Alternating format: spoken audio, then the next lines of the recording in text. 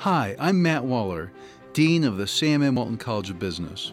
Welcome to Be Epic, the podcast where we explore excellence, professionalism, innovation, and collegiality, and what those values mean in business, education, and your life today.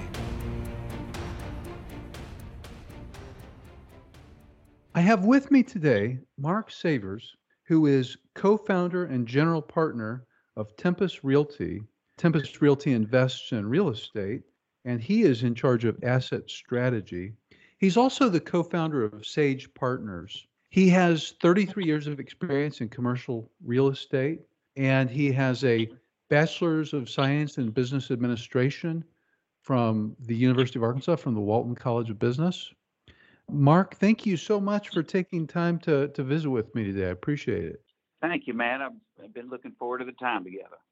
So, Mark, you have a really interesting career, and I've got a number of questions about it. But when you graduated from the Walton College, the amount of business activity in Northwest Arkansas was pretty light compared to what it is now. And same with Little Rock, relatively speaking. Where are you from in Arkansas? In Fort Smith. Grew up in I was born in Dallas, but from 2 years on, Fort Smith years. Vicki and I just had our 44th anniversary, and we're high school sweethearts from Southside High School in Fort Smith. Wow, congratulations. So, Mark, if I understand this correctly, when you graduated from the university, you went to work for IBM. Is that correct? Yes. At that time, quite a few companies came onto campus at the University of Arkansas. So there was an office where you would go on College Avenue, it was a small building that had interview rooms, and IBM was among the companies that came there to interview. I remember interviewing with John Deere, Exxon. And so coming out of college, Matt, I really didn't know what I was interested in, to be honest. And I did have a degree, or was about to get a marketing degree, but I was particularly interested in IBM because it was one of the top 10 companies in the world, employers in the world at that time, and I knew they had a great training program. So that was the job that I really wanted. So after you got that job, what did you do at IBM? I was a marketing representative at that time in the data processing division. Those were the days of the big mainframes, and there was no remote computing per se. It was just coming on. We didn't have PCs then. So in data processing division, which was the group that made the largest computers and had the biggest customers, there were two tracks. One was a marketing job and one was a systems engineering job. And I was a marketing representative in the data processing division. So I know from something I read that you had a really good mentor at IBM. Is that right? I had a couple of good mentors, but the one that I think of the most often lives right there in Fayetteville, and still a good friend, George Knight. And he, at that time, had the Walmart account, which was already becoming a big deal internally at IBM. I can remember I was in the honors finance class at the university, portfolio management, and we went to see Walmart then with Dr. Kennedy, who was our instructor. And at that time, I don't believe Walmart had 50 stores. But as they started to explode, and as I came out of school with IBM, Walmart was already growing rapidly, and George had that account and also took an interest in me and gave me a lot of good advice along the way. So I'm still eternally grateful to George. Boy, having a good mentor makes a huge difference. It did. And when I decided after 5 years to make a change in my career, I had learned enough at IBM to know I needed a good mentor to go into commercial real estate. So that was really the primary target that I had, is where could I go where I could find a mentor that would really teach me the business? Because I knew by then I'd done well at IBM selling, and they had trained me for a year, as they did all the new employees at that time. So I felt really prepared to make presentations and do sales calls and all that. but I didn't have any idea if I could do commercial real estate. I thought I could lease space, which is basically marketing, but I knew I needed a good mentor. So for my next step, that's what I was looking for when I changed industries. And I know your next step was with Trammell Crow in Dallas, I believe. Is that right? Yes. And what did you do with Trammell Crow? Anybody that Trammell Crow hired started out in leasing space. And there were property managers, there were other career tracks. But for those of us that came to Trammell Crow because we wanted to be partners and owners if we did well, we all started in leasing, whether it be office or industrial or retail space. The space didn't matter. Trammell Crow was there were about 300 operating partners that were actually owners in the company, along with the Trammell Crow family and a few senior people in Dallas.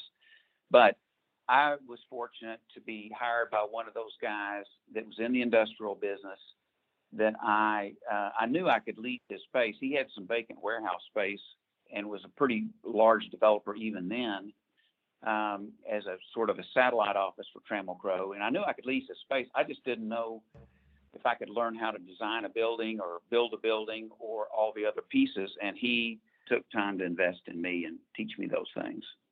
So at IBM, you had a great mentor in sales and marketing, and then you went to another company with a great mentor. It seems like a wise thing to do. How did you get interested in commercial real estate? Great question. I get that often, and it was kind of a strange path because coming out of college, as I say, I didn't know what I wanted to do, but I knew IBM was a great training ground. When IBM first transferred me from Little Rock, where their branch office was, to Fort Smith, our old hometown, because I was going to take over the accounts with Rheem and Baldor Electric and Sparks Hospital, all still right there. It was just an odd thing to be transferred home. But when they moved us, Vicki and I had bought a small house on Evergreen Street here in Little Rock, and those were the high inflation days. And when we sold our house, we made about 60% after a year of the same money I made working for a salary year round.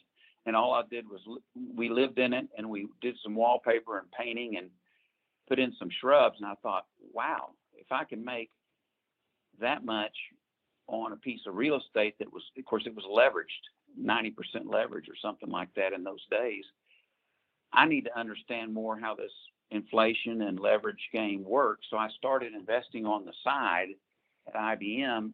In my free time, I bought a duplex in Fort Smith and then an eightplex in Fort Smith, and was trying to figure out what I wanted to do. Went to 2 real estate classes at what was then called Westart Community College. Now it's U of A Fort Smith, and took my first 2 real estate classes at the U of A Fort Smith and decided I really liked it. So when I decided it was time to do something different, commercial real estate made sense to me. And so how long were you at Trammell Crow? About 10 years. 10 years. So by that point, you'd had a lot of experience just working, and then you decided to start your own business. Is that correct? That's correct. So you co-founded Sage Partners, and where did you start it in Little Rock? No. I was a partner in another Little Rock-based company that had expanded into Northwest Arkansas. And when we sort of made a decision to part our ways in that business, the 2 guys in Northwest Arkansas that were co-founders, Brian Shaw and Tommy Van Zant, lived in Northwest Arkansas. I was here in Little Rock, and we decided that our emphasis would be Northwest Arkansas. Even 15 years ago, we could see part of what was coming. And so my goal at that time was to be an ancillary office for Trammell Crow in Little Rock, but to really focus on the Sage business in Northwest Arkansas, and that's proven to be a good decision. So I know, making that move from working for a company to being on your own can feel unsettling. How did you know that it was the right decision? Well, that's one of the main things I think about, Matt, then and now, is who will my partners be? And I felt comfortable that all three of us had the experience to make a go of it on our own. But more importantly, the opportunity to work with Brian Shaw and Tommy Van Zant, who are two of the best people I've ever known in my life. And Tommy Van Zant, by the way, happens to be my brother-in-law. And not many people say that about their brother-in-law, but they're wonderful people. So to me, the decision was easy because I felt like between the three of us and the nucleus of the team, we could do well. And of course, we see the names, especially in Northwest Arkansas, we see sage all over the place. You all have clearly grown quite dramatically here. But you're also involved in another company called Tempus Realty, and it's focused on investments. Would you mind talking about that a little bit? Sure. Tempus is only about 3 or 4 years old, and previous to that, the principals of Tempus, most of them were operating in a company called Caprock. But basically, as I got to this stage of my career, I decided that I wanted to focus more on investments and less on brokerage. Sage, on the other hand, is a great brokerage company, some investments, but more emphasis on a service business. And Sage was really wanting to grow the Little Rock office, which is happening now under somebody else's direction, Rick O'Brien, who's doing a great job, and Aaron Nicholson and several others here in Little Rock, who I'm still very close to. But anyway, I wanted to spend more time in the investment business. If you think about my background being Trammell Crow, where we were builders and buyers of buildings, I really get more excited about building and buying than I do brokering. So I shifted my time. I'm still a shareholder in Sage. I'm still on the board of directors, fully supportive of Sage, and our son Marshall Sabers is president of Sage, and I'm so proud of him. And I'm enjoying investing in markets around the country. With Trammell Crow, I started in Dallas with them. Then they moved me to New Orleans, where Vicki and I opened a new office for Trammell Crow. And then they transferred us and our children to Chicago. So I was used to looking at new cities and trying to underwrite trends and demographics and deciding where to invest. So what I like about the Tempus work is we do the same thing. We're investing from the upper Midwest all the way through to Texas and over to the Southeast and Southeast U.S. So really enjoy that work, and that's what Tempus is all about. So you also you journal a lot, is that correct? Yes, every day. And when did you start doing that? I did it for a while, 20 or 25 years ago, and then I was not very focused in that work, and it got to be overwhelming because I have a quiet time each morning in my meditation time, and I started trying to write too much, and I said, okay, this is overwhelming, so I'll put it down. And then I was working with a young guy. I love to mentor guys, including in the faith. And my mentor in the faith had taught me about journaling. And when I was talking to this young man about it, I thought, I should try that again, except I should do it just the way my mentor told me to do it and not try to overdo it. And now it's a really great way to capture thoughts, organize thoughts, and basically record what's going on in my life. And someday I hope that my children and grandchildren enjoy all those notes. I really think writing about what you're doing helps you think more strategically about it. It can really help you make better decisions. And I know you've written even about your duck hunts, I understand, and other things like that.